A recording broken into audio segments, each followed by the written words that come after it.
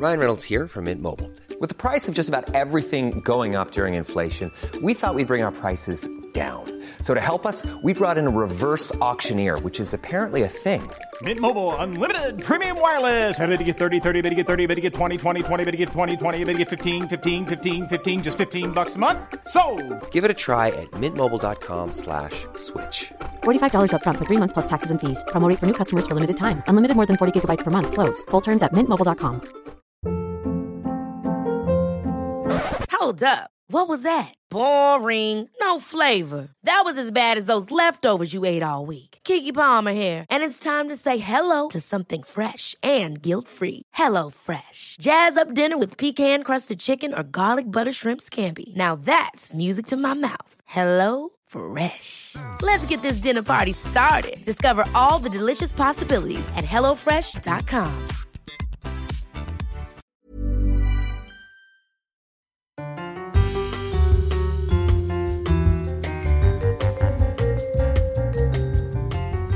And welcome to So I Got to Thinking, the weekly podcast where we take the iconic questions of Carrie Bradshaw from Sex and the City and apply them to modern life and love. As ever, you are joined by Juna Dawson and Dylan B. Jones. And this week, we're very excited because to celebrate the wedding of Charlotte and Trey, we've invited a very special wedding guest. It is photographer and the founder of the All Right Darling fanzine and podcast. It's Greg Bailey. Hi, Greg. Hey, Hi, Greg. How you doing? I'm really good, thank you. How are you? Oh, I'm fabulous. I'm enjoying lockdown 3. Yeah, oh my God, wait. By the time you are listening to this podcast, we're like 4 weeks into lockdown 3. We hope you're doing well. We hope that our podcast is helping you to at least recognise that it's a Tuesday. Yes. I mean, we'll take anything to help us realise what day of the week it is. And as It's a Charlotte Wednesday, says, you know. It's a Wednesday. Oh my God. Oh my God. We're recording that. We usually record and release on Tuesdays. Today is a Wednesday. But as Charlotte says in this episode, see you next Tuesday. That's why we pick Tuesdays. Back in the beginning, that is literally why we pick Tuesdays, because of see you next Tuesday. I've known Greg for a long, long time. You photographed me a while back. I did indeed. Do you know what? It's my favourite ever photo shoot, so well done. Thank However, though you might say, as a trans woman, why I allowed you to photograph me literally 8 days before I got my nose done. That was a choice, wasn't it? Kind of. I did love that you said that to me. Like, Greg, with just bear in mind, I am having a few changes done. I'm like, okay, all right. But still, I mean, I've been photographed a lot by lots of wonderful and lovely photographers, but being photographed in a sex dungeon, in vintage streetwear, and it was Connor England is an amazing makeup artist. Oh, I know Connor. I love Do Connor. you? Oh, he's a brilliant guy. Lovely. He's so sweet. And gorgeous. So beautiful. One of the most beautiful people I've ever seen with my human eyes. Hi, Connor. Connor. So before we launch into the podcast as normal, we do like, when we have a guest, we like to talk about your work. And I think the Venn diagram of people who love Sex and the City and people who love RuPaul's Drag Race, that's a circle, basically. It's a definite circle, yeah. And Greg, you were so ahead of the curve in that you got in really early with making those connections with the Drag Race contestants and photographing them. If you've not seen Greg's work, I would really urge you to check it out, because what I love about Greg's work is that often you take the Drag Race girls and you encourage them to style themselves in a way that we haven't really seen them before, which I think is cool. Have you got any favourites? I would say in terms of being kind of really flexible with kind of their image is Adore. Every single time I've worked with her, she's just kind of like, dress me how you want, photograph me how you want, just do what you've got to do. And who you see in the show is exactly who you get when you're photographing her. She's so stupid. Party. I ran, I think like a lot of people, I ran into Adore in the club? In a club, yeah, Same. in Legends Brighton, and Oh, she in ended Legends. in Legends, and she ended up making out with one of my friends. I don't even think that's a spoiler because that could apply to so many people. I think she's done that to a few. She's very into free love. She's again. So I originally met Adore sort of at a meet and greet for Bianca Del Rio, and was that the one at the Dome? No, this was the Two Brewers in Clapham. This was back in my London days, and I sort of ended up next to the bar, and I was like, oh my God, big fan of your work. And then I was like, oh, I'll leave you alone. And she was like, please don't be my friend. I'm by myself. And I was like, lovely. I think a lesser podcast, Greg, would ask you who are the most difficult ones, but we're not going to go there. I'm going to say, okay. who are the nicest ones to work with, other than Adore, obviously. Other than Adore, I would say Raja. Mm-hmm. My fave. Yeah, she's amazing.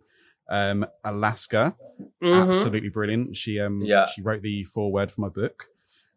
So smart, so smart. Who is your ideal subject? Like, obviously, it's been very difficult during the pandemic anyway, but who would you love to photograph that you've not yet had a chance to? Oh, I love this. Oh, this was a tough one because I got asked this. I got asked this while I was on stage at my book launch, and it literally threw me through a loop. But at that time, it was Amanda Lepore.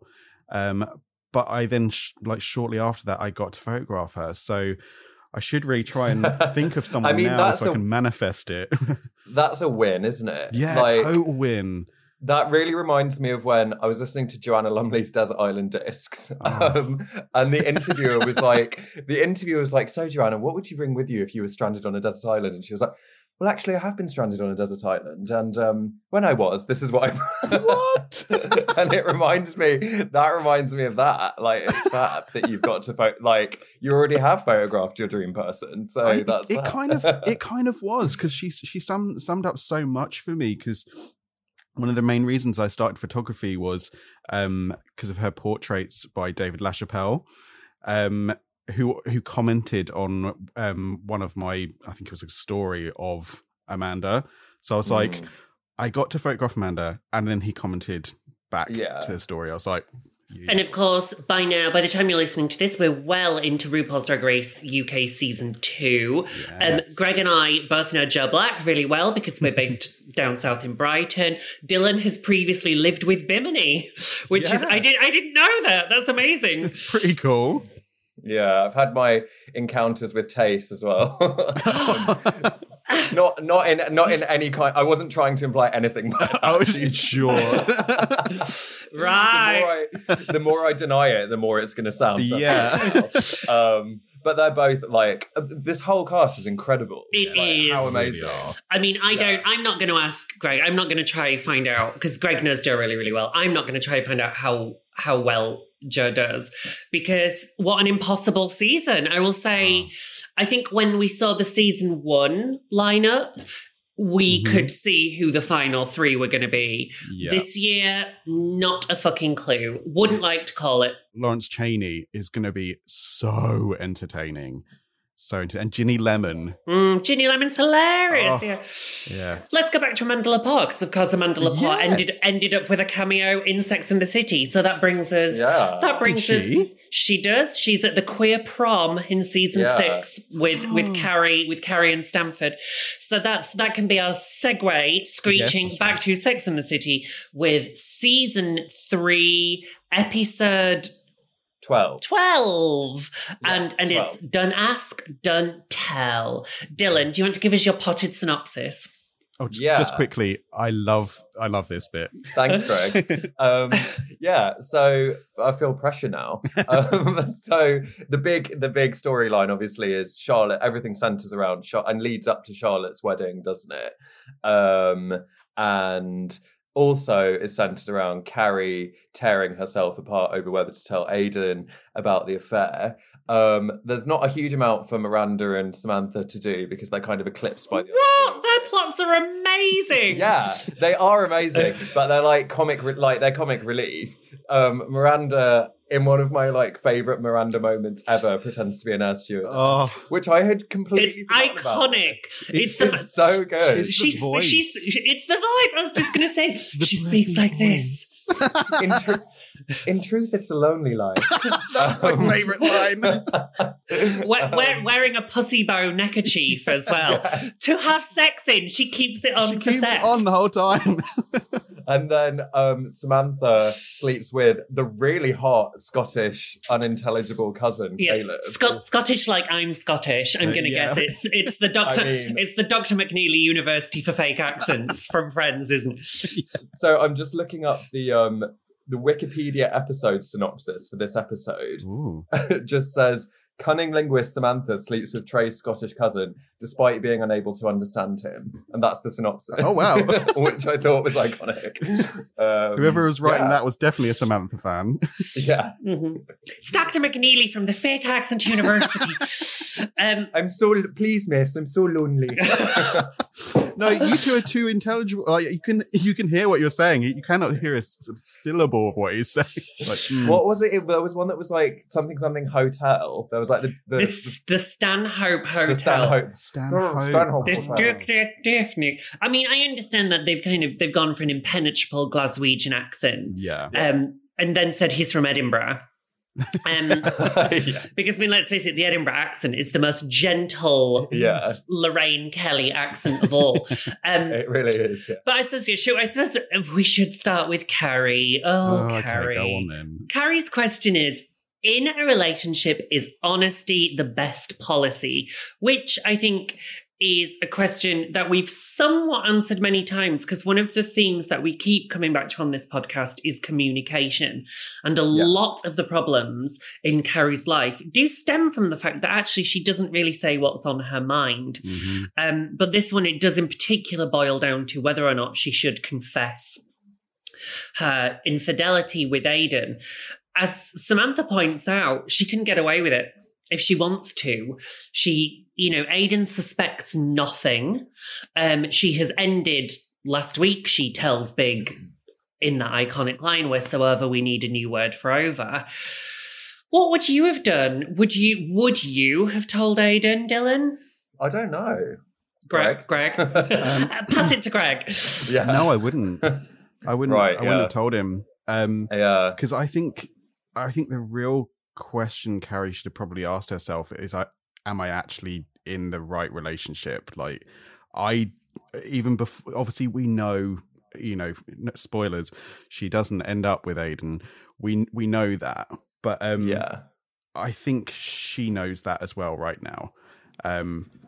I don't think he's right for her. I think he's a bit too safe for her. That's why she kind of basically caused all of this. She caused drama herself. So I think that's the real question she should have been answering is he right for me?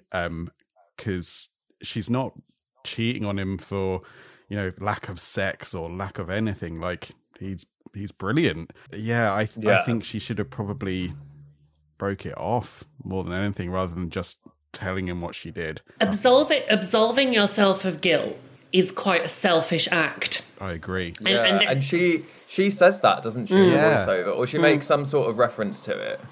Like questions herself. Yeah, she is full of guilt, and the only way that she can rid herself of guilt is to get Aidan to forgive her. And this is something we will come back to in season 4, in that quite cringe-inducing scene where she says to Aidan, "You have to forgive me, Aidan. You have to forgive me." And so this will come as no surprise to regular listeners, this is about Carrie.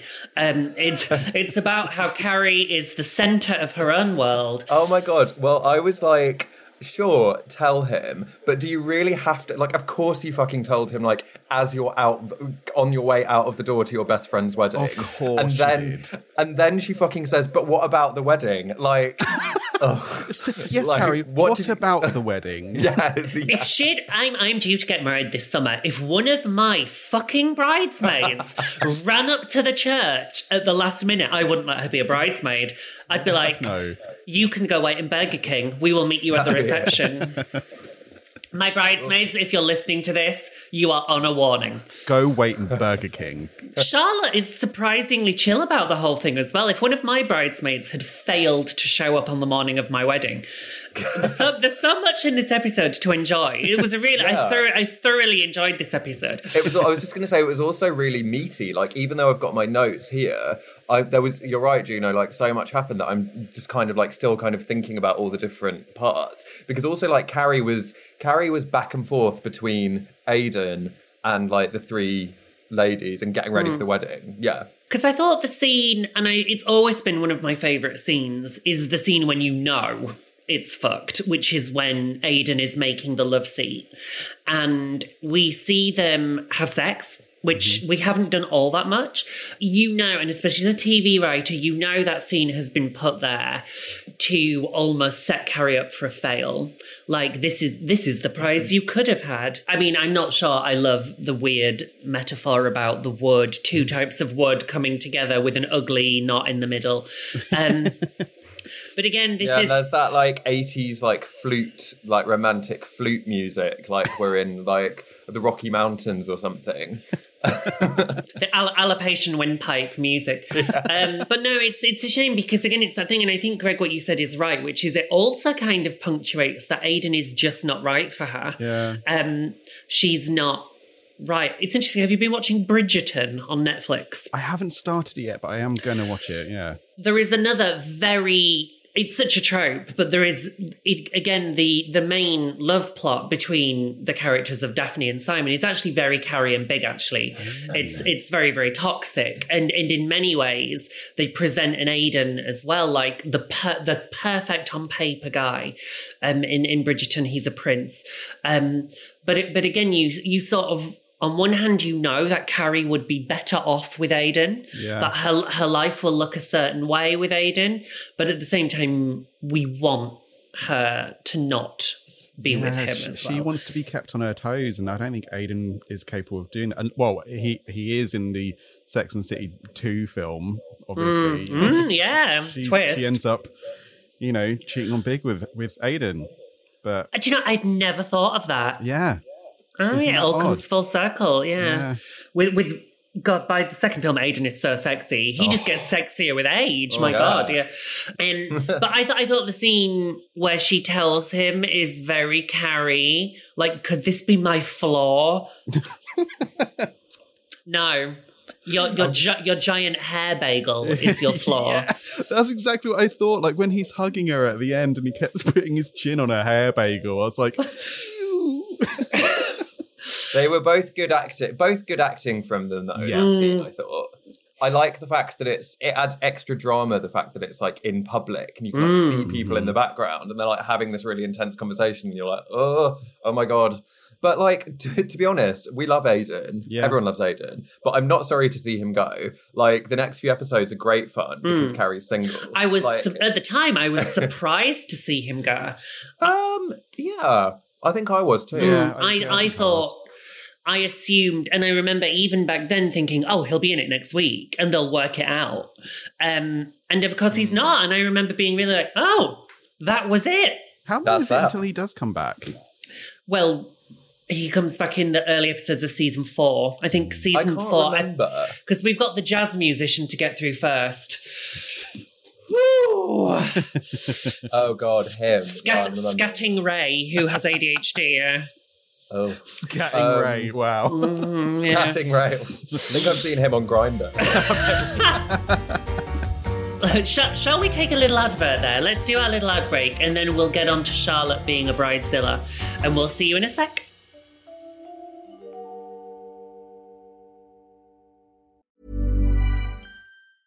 Small details are big surfaces. Tight corners are odd shapes. Flat, rounded, textured, or tall. Whatever your next project, there's a spray paint pattern that's just right. Because Rust-Oleum's new Custom Spray 5-in-1 gives you control with 5 different spray patterns. So you can tackle nooks, crannies, edges, and curves without worrying about drips, runs, uneven coverage, or anything else. Custom Spray 5-in-1. Only from Rust-Oleum. Ryan Reynolds here from Mint Mobile. With the price of just about everything going up during inflation, we thought we'd bring our prices down. So to help us, we brought in a reverse auctioneer, which is apparently a thing. Mint Mobile Unlimited Premium Wireless. How to get 30, 30, bit to get 30, bit to get 20, 20, 20, bit to get 20, 20, bit to get 15, 15, 15, 15, just $15 a month? Sold! Give it a try at mintmobile.com/switch. $45 up front for 3 months plus taxes and fees. Promo rate for new customers for limited time. Unlimited more than 40 gigabytes per month. Slows full terms at mintmobile.com. I'm Sandra, and I'm just the professional your small business was looking for. But you didn't hire me because you didn't use LinkedIn Jobs. LinkedIn has professionals you can't find anywhere else, including those who aren't actively looking for a new job, but might be open to the perfect role, like me. In a given month, over 70% of LinkedIn users don't visit other leading job sites. So if you're not looking on LinkedIn, you'll miss out on great candidates like Sandra. Start hiring professionals like a professional. Post your free job on linkedin.com/achieve today. Hi there, welcome back to So I Got to Thinking. This week you are listening to Juno and Dylan, and we are joined by special guest star photographer to the stars, Greg Bailey. And we are discussing season 3's Don't Ask, Don't Tell. Carrie and Aidan are fucked. But what about Charlotte? It's her wedding, hooray! It's her whole wedding week. And we only get in Sex and the City TV, in the televised episodes, we only get 3 weddings. So this is one of 3, and it's the first wedding. No, we don't, that's a lie, we get 4 weddings, because Charlotte has 2. No, I counted that one. Miranda. Charlotte has 2 and Miranda has 1, so 3 weddings. And then Carrie in the film. And then Carrie, she has a big false start. This is really lovely. I love Carrie having a little bit of the McDougal tartan on her bridesmaid dress. Charlotte in Vera Wang. I love that she doesn't want them to say fuck around the dresses. Also, it says she's in a $14,000 dress. I picked up on that too. I like to think that no matter how much money I had, or hopefully have in the future at some point, I would never, spend that on a dress. Yeah, never. It's just ridiculous. I'm going to let you into the tea about weddings, having planned one now 3 times because we keep having to move it. I can't. They are insanely expensive. And this is something that has baffled me, which is the government has obviously thrown a lot of money after things like airlines and but it's a multi-million pound industry is the wedding business. Mm-hmm. Yeah. And if you choose to get married, and especially if you choose to go down quite a traditional route with a ceremony and a reception, you are opening a vortex into which your money is just sucked. And Max and I are planning a very, very modest wedding, but we're talking now well into 5 figures for what is a lavish party. And ours, I cannot stress, ours is incredibly low-key. And my dress is nothing like £14,000, but still stupid money, stupid, crazy money. Yeah. But then you sort of think to yourself, do I want a wedding dress? And the answer is yeah. Carrie Bradshaw is an interesting example, which is in the film, she starts out by saying, I've bought this secondhand vintage 50s number. But then as soon as you start getting sucked into, and they show you the wedding dress, and it's like, I do want that. I do want. I want that. I do. I did the exact same thing. I bought off eBay. I got myself a secondhand Vivienne Westwood gown. I'm gonna wear it because Max and I are getting the actual legal bit in a registry office is the word I'm looking for. In a registry office, I'll wear that one there. I think it cost 90 quid. So I got this secondhand and I was like, oh, how lovely. And then I just for fun, me and my maid of honor went to try on some bespoke wedding dresses. You can guess what happened next. Oh my God. How much do I need to give you? Yeah. Take it all. just, I will sell a kidney. Just kind of ridiculousness. So yeah, as soon as I went to meet with the wonderful, I'm not going to say who it is. I'm going to keep it a surprise for the actual Instagram. But yeah, as soon as I went to meet with the designer, I was like, I will give you my firstborn child. You know what? It's very easy. Nobody tell her. It's very easy for me to be like, oh, I would never. But and I'm sure I'd be the sort of person as well who'd be like, oh, I'm just getting like, this vintage, really cool thing. But I'm sure like if I was someone who wore dresses, like the moment I walked into Vera Wang, I'd be like, I want that. So like, it's very, yeah. And as well, it's the fact that you've had it tailored for your body as well. So it fits you. Yeah. And the dress, it's everything I always wanted it to be. Good. Yeah. Carrie is a really good friend when Charlotte like comes back to her, when Carrie's 100%. Like, if you want to go, like, I don't care about anyone here, I'll get us a cab, we can just go. And then when she's like, maybe he jerked off right before you got there, like, What I love about that conversation is, though, then like as soon as Carrie starts walking down the aisle, Charlotte gestures to I'm guessing her dad. So her dad was stood there the whole time. Right there. Trey can't get it up. Like, Dad? During that bit of dialogue, Chris was walking through and like stopped and like started watching it. And Charlotte was like, I've got something to tell you. And Chris was like, she's pregnant. And I was like, no, it's more ridiculous than that. And she was like, Trey can't get it up. And Chris just left the room. Fair. I love that scene as well. And I've used that scene on two friends. I've said, I'm going to invoke Carrie Bradshaw. This is your way out. If you need... I've not done it on the morning of a wedding, but I've done it. I remember saying to a couple of friends, do you know what? If you are having doubts, we can sort that out. And they both went ahead and got married. But I like to think just ahead of my wedding, one of my bridesmaids might be like... Don't feel it's that pressure, like you don't have to do this. It doesn't matter that you're in a dress. It doesn't matter that we're standing in a church. You still have free will. Yeah. And actually, again, I'm not going to name any names, but a friend of a friend once called off an engagement, and I am full of admiration for that woman because it would have been easier for her to go ahead with it. Because actually, once you start planning a wedding, it's a bit of a conveyor belt. And that's basically what Charlotte got caught up in. Like, she did have doubts, and she, I think, deep down knew that there was some issues. But as Carrie's voiceover said, she had the $14,000 dress. She was fucking doing it, like, which is the wrong reason to get married, obviously. She'd already committed to getting on that conveyor belt when she was on the Staten Island ferry. She was... she said it then. Yeah. And she was like, I'm not getting off. Do you know what, Greg? I think that is something, I think it's a real thing, especially for cisgender women, because, you've had it so drilled into you. And especially, I think, turning 30 is societally set out as such a fucking deadline for particularly cishet people, which is by the time you are 30, you should have these things locked down.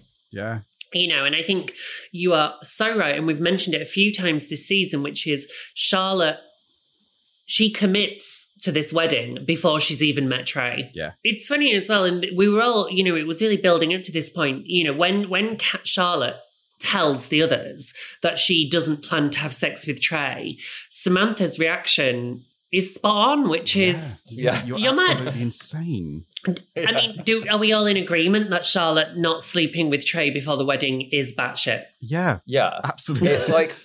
It's like the idea of like, she says she's saving herself, and like the concept of saving yourself is just arbitrary Victorian bullshit. Yeah. Like it's meaningless. I might be historically inaccurate saying Victorian, but everyone knows what I mean, I'm sure. Yeah, it's bullshit. It's like fabricated shit. It doesn't mean anything. While I agree with everybody's right to make decisions regarding their sex life, I think going into a legal commitment like a marriage without knowing whether or not there is a sexual chemistry is reckless in a way, I think, because silly to suggest that sex isn't a big part of your life with your partner. I mean, some people are asexual or demisexual, or partly sexual or celibate, and that's cool if you've communicated that with your partner and that both of you are going into that relationship, understanding that one is more sexual than the other,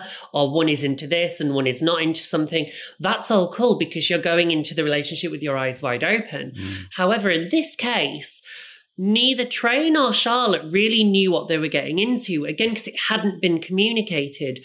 Trey hadn't told Charlotte he suffered from erectile dysfunction, and Charlotte didn't know whether or not, similarly, Trey didn't know if there was anything about Charlotte that he should have known. So I think the fact they went into this wedding without having discussed sexuality was insane. Yeah. So it's not that they hadn't had sex, it's that they hadn't even discussed sex that I think is why it was fucked.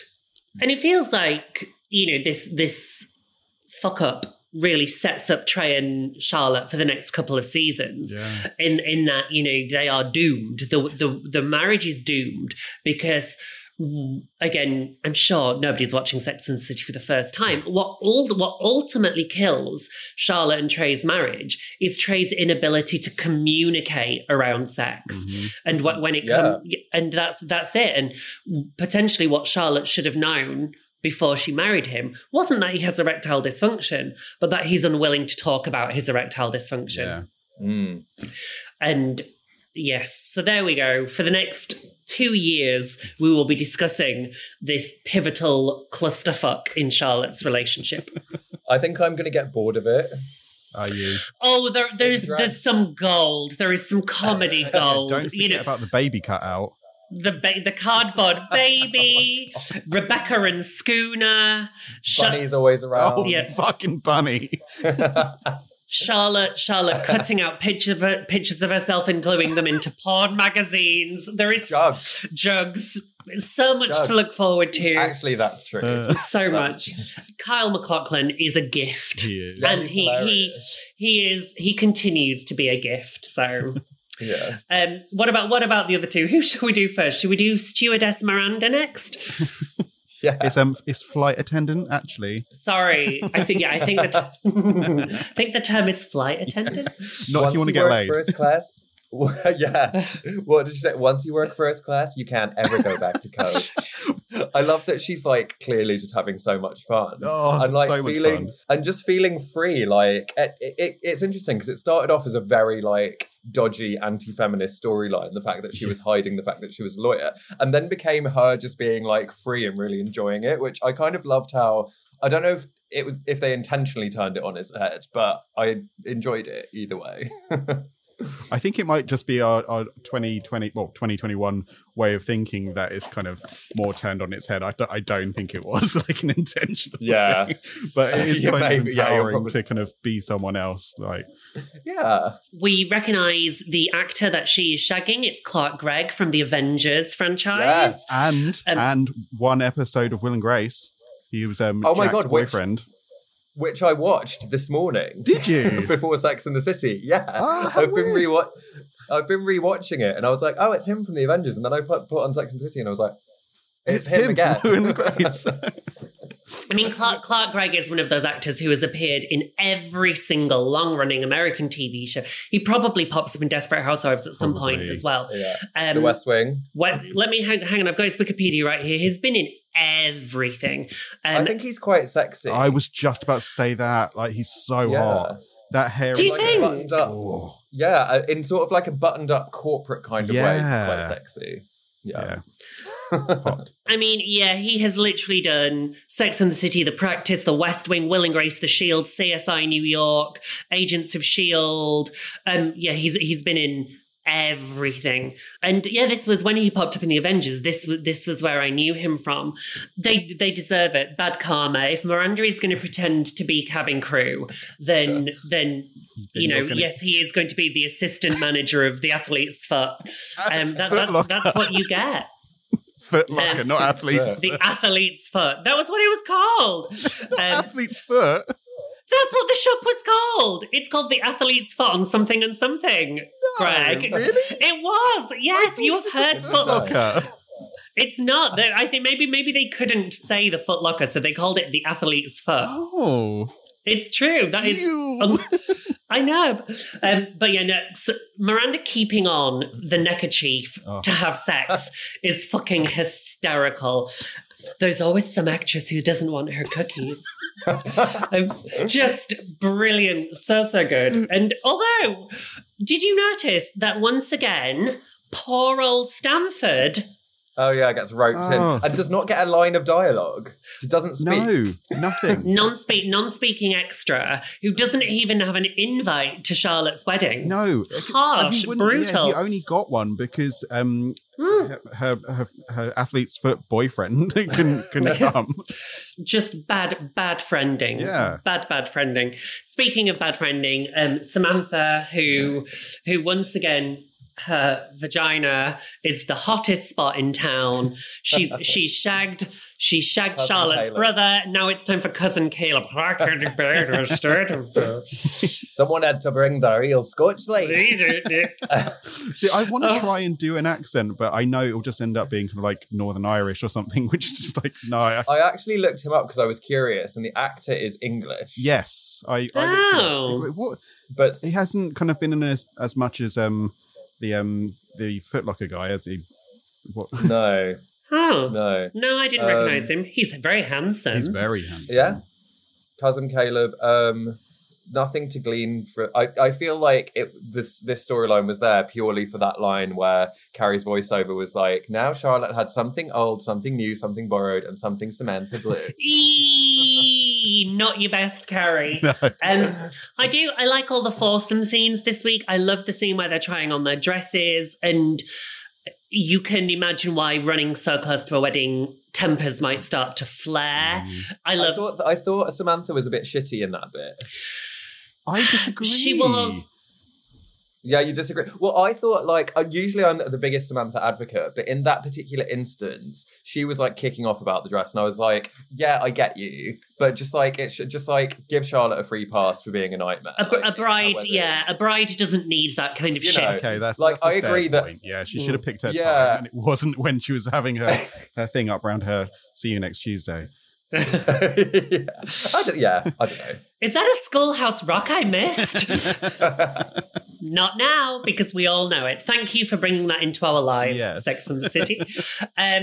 See you next. Thanks.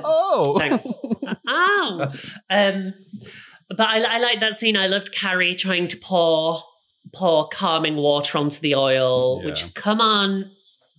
And then I love the scene at the end as well, where Carrie is distraught and Miranda comes and says, we're needed for pictures. And they have that beautiful picture on the stairs where Carrie's hair entirely occludes Miranda's face. Yeah, entirely. Just her hair. I'm glad you noticed that, because I wasn't sure if I was just being like a picky photographer. I was like, excuse me.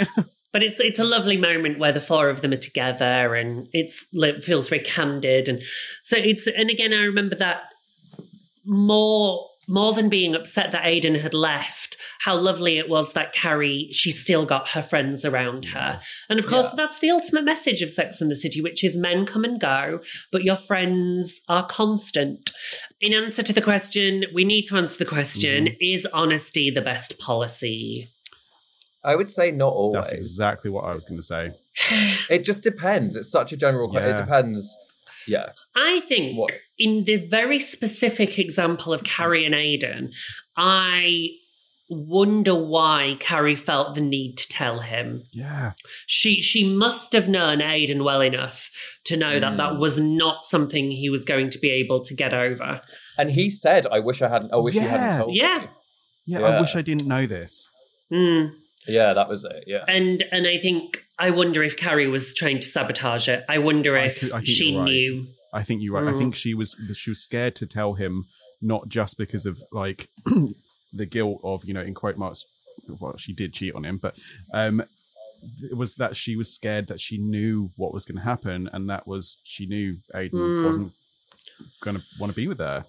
We a few weeks back, we did ask our listeners to get in touch and about their extramarital affairs, because neither Dylan or I have had an affair on that scale. You know, I've fully admitted in my younger years I was a bit of a scamp, but I've never set out to see somebody behind somebody's back in that kind of way. And one of our listeners has been very candid and has got in touch with us and described her experience of infidelity, which we're really grateful for. Do you know what? Just in general, we love it when listeners interact with us. It's cool to know that we're not speaking into the abyss, kind of. And so Dylan has the exchange. So Dylan. This is from Anon. Mm-hmm. And Anon says, I consider myself pretty vanilla in terms of my relationship history. Long-term boyfriends in my teens, couple of one-night stands at uni, then met my husband. We were together for 14 years, married for 9. I would say the marriage ended when I had an affair, but in truth, it was over long before that. I have never been a cheater. I've been cheated on and I'm fully aware of how devastating and humiliating it can be. I had plenty of opportunities to cheat throughout that relationship, but I never did until I met the one. Our affair only went on physically for about 6 weeks before I told my husband. You guys are absolutely right. Why would you do it to yourself? If it's not right where you are, get out. I have no idea how people carry on affairs for months and years. A few weeks was exhausting and so mentally and emotionally draining. And then they go on to say, my affair made me see what I needed to do. We would have been stuck in a life of misery otherwise. Affairs do feel a bit retro and seedy, and I often had a bit of a what is my life moment at the time, but it was certainly the catalyst to get both of us out of a situation that just wasn't right, and ultimately landed me in one that was perfect. I'm not proud of what I did, but it does tell you a lot about where you are and where you truly want to be. Wow. Thank you. Yeah, thank you. Huge thank you to that person for getting in touch, because that was something we didn't have experience on. And again, listeners, do get in touch with us. So they basically said, like, the affair made them realise that their marriage, like, made them analyse their marriage more closely and was like, actually, this isn't working. And the affair made them realise that. I wonder if that person was honest with their first partner and said, I'm leaving you because I've met someone else, or I'm leaving you because I don't think this is working. Mm. And sometimes is honesty the best policy? It is a tough one, isn't it? This is one of the most interesting Carrie questions. I'm really stuck. I'm stuck. I think it's completely dependent on, like, if it's in relation to relationships, I think it's completely dependent on if you think by doing so you will end said relationship, and do you want that relationship to end, or do you want to make things better? I think it completely depends on Carrie's situation or anyone's situation if honesty is the best policy, because you ultimately do know what's potentially going to happen. And how much harm is it going to do as well? Who is it harming?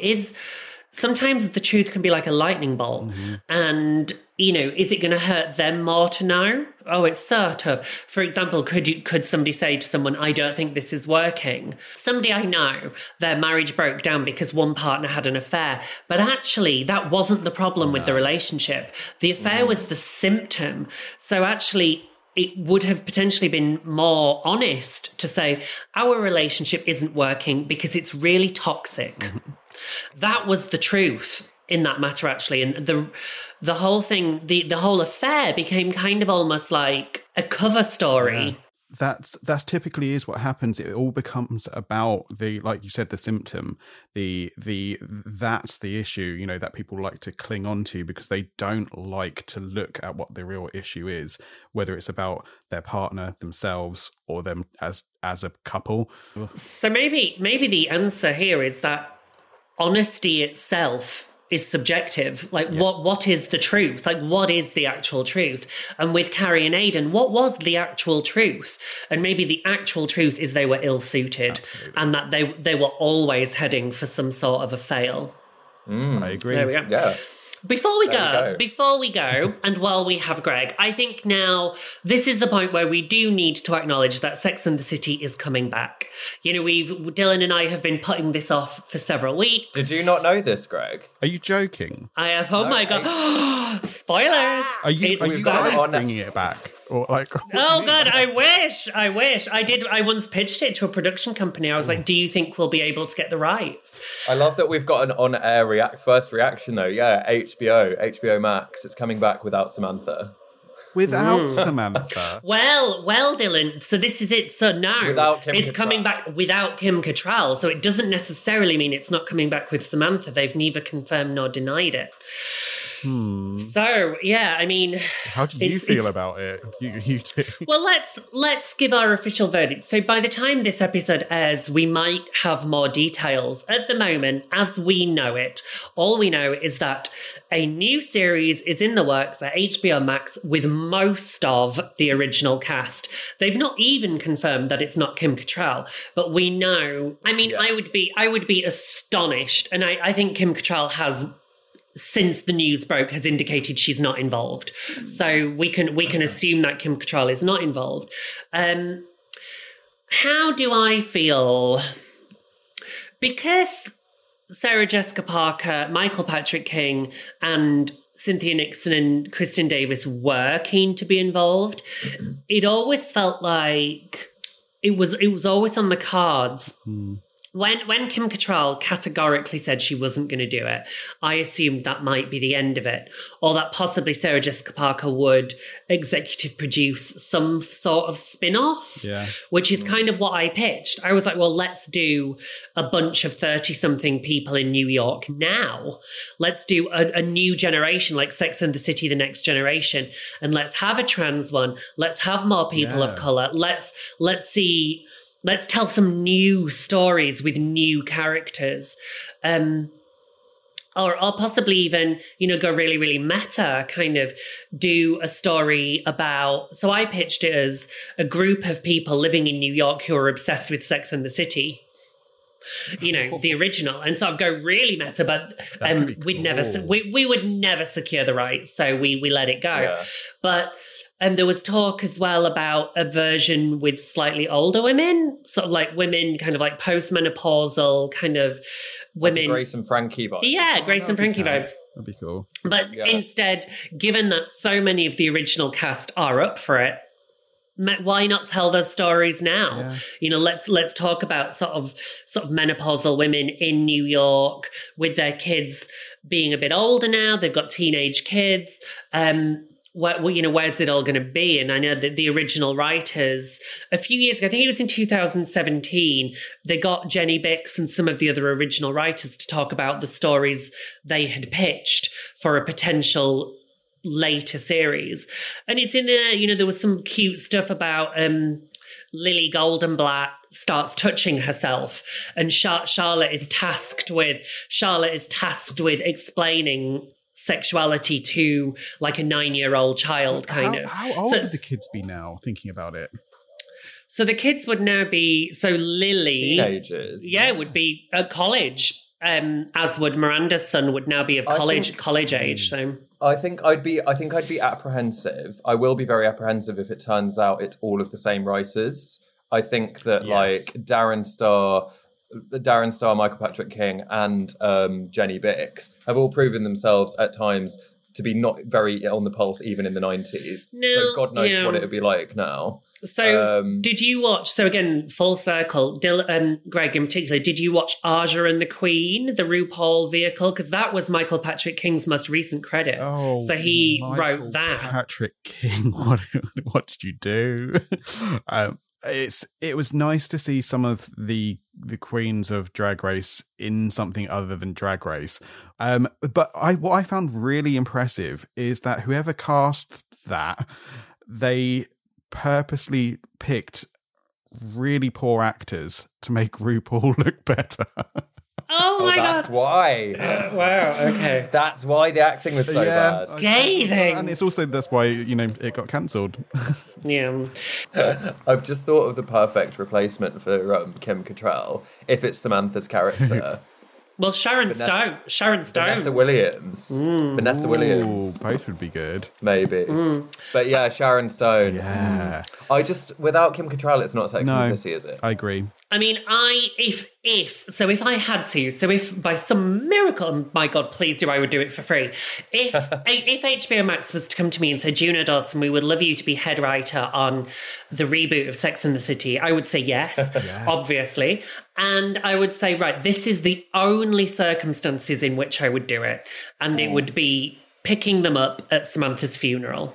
Yeah. Right. And those women dealing with the ultimate thing, which is their mortality, which is they are getting older and they will die. And, you know, we know Samantha has had breast cancer. The odds of breast cancer returning potentially would be feasible. And I think that's how I would do it. And how do you come back? How do you come back from losing 1/4 of your world? Yeah. But that would be a very, very different tonally. You know, they did once. Obviously, they dealt with the death of Miranda's mother.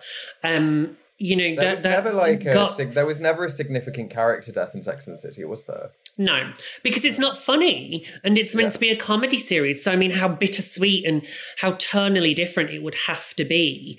But I suppose what you do is you would do the first 2 episodes with them dealing with Samantha's death, and then you'd have to move on. But then, you know, do you shoehorn in a new character? So do you bring in Vanessa Williams, or, you know, bring back Jennifer Hudson, or do you do more with Stanford? Or Anthony Marantino? Do you elevate Stanford and Anthony to being? But then I hated those two being a couple. Oh, so did I. So. I don't love that. I was thinking, actually, I did forget about Lily. Like, it would be cool. It's cool. It would be cool. Hopefully, they have like a Asian American actor, because she's. Am I right? Yeah, she's. Yeah, she's Chinese. Yeah, she's Chinese. Yeah. So yeah, they could have like a cool, and it could be a bit more. That could add a bit of diversity to it. And then if you magnify, they can do it. But basically, what I'm thinking aloud is they can do it without it seeming shoehorned in. They can do it in an organic way. Yeah, because that character's already there. It's not like they're just bringing in someone new. It would be kind of like, like seeing... I particularly think recasting Samantha would be such an insult to 10 years of work that Kim Cattrall did on that character. This isn't Doctor Who. Yeah. I'll be very surprised. Maybe Samantha is a Time Lord. It's not Sunset Beach. I can't think of, other than Doctor Who, which built it into the DNA of the show. Yeah. I can't think of where a recasting has worked well. You know, obviously I was a huge fan of Sunset Beach back in the day, the soap opera. You know, obviously one of the daughters in Roseanne was recast. I'm trying to think of other examples where massive characters. They did it in X-Men, didn't they? They did I can't remember the actress's name, but she played Mystique, and then Jennifer Lawrence. They got. Oh yeah. But then when a character can shapeshift, oh yeah, fair point. It's built in, and actually, I think is it in First Class or Days of Future Past where Jennifer Lawrence briefly morphs into Rebecca Romijn. So it does Rebecca. So it does work. Yeah. But I think don't get me wrong, Sharon Stone and Kim Cattrall are very similar as actresses. They look quite similar, but having. You know, expecting us to swallow that Sharon Stone it'd be so jarring. Yeah. It wouldn't work. I just, and as well, but it would, and having a new sex positive character would, the only way, and again, if I was in charge, I would elevate Willie Garson to being the 4th main character. Is Willie Garson is Stanford? Stanford, yeah.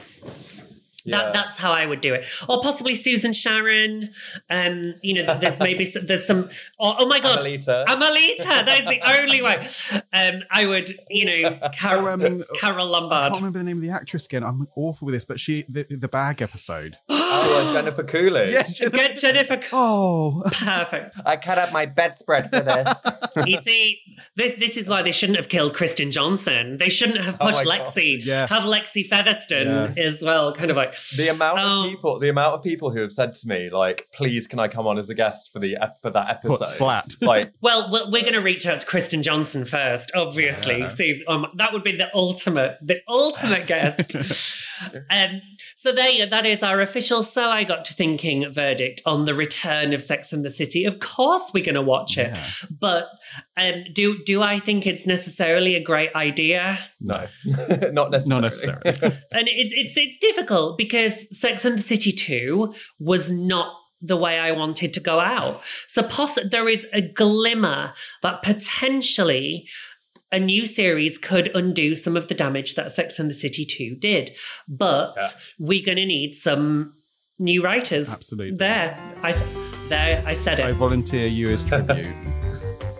I volunteer as tribute. I would love that. That would be my dream job. But I think I've just talked my way out of that gig, haven't I? So, Greg, whereabouts can we find you and your work on the internet, please? You can find me on Instagram at Greg Bailey Photo.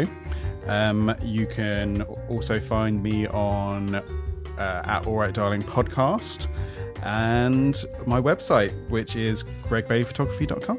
And the book, All Right Darling, is available in all good bookshops, which is a beautiful collection of some drag queens that you know and some drag queens that you don't. Yes, indeed. We will be back next week, as ever, with Season 3, Episode 13, Escape from New York. That's right, for the first time ever, we are leaving New York State and going to LA. Until then, thank you so much for coming on, Greg. Thank you so much for having me. I had a fabulous time. Don't forget to like and subscribe, and we will see you next week. Take care. Bye. Bye.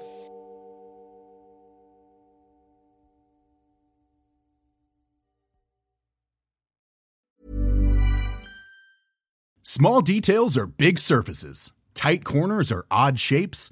Flat, rounded, textured, or tall.